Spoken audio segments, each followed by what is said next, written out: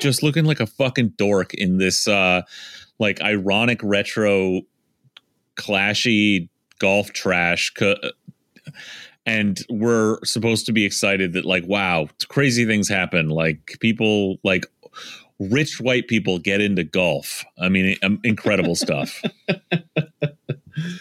Well, do we want to read in his own words about why he started Bogey Boys? Yeah, I just saw your cursor move down there, Colin. I think that's where we would have gone. All right, so there's a bit more from the poet himself. A bit more to this article, as we alluded to about the fact that maybe he is getting better at golf. He's studying the blade or whatever fucking thing. But then the club, the club. While we were out in the streets throwing down with the pigs, he was studying the 9-iron. Yeah. So then we get to what the real point of this stupid piece is about. One thing Macklemore wasn't enamored with when he started with the clothing was the clothing choices.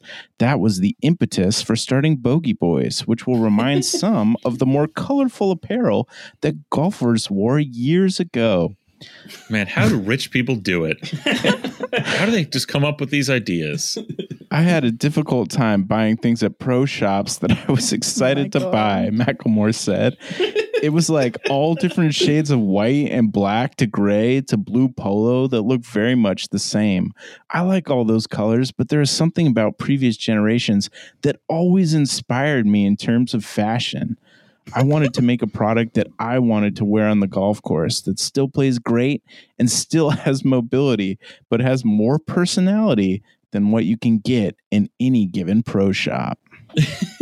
This is like Lieutenant Dangle explaining why he wears the short shorts in Reno 911. Like, what a fucking just completely up your ass. I mean, look, he's here to sell something. This is a like 1,000-word advertisement that he bought in the Seattle Times. But totally. God, that shit sucks.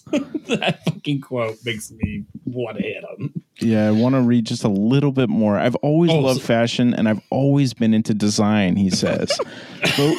Bogey Boys, and then in parentheses, apparel, is completely hand cut and sewn.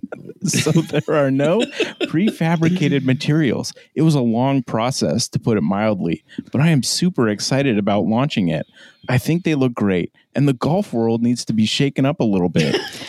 Just like you're he go thinks he's shaking up the golf world by putting a BB on a polo shirt.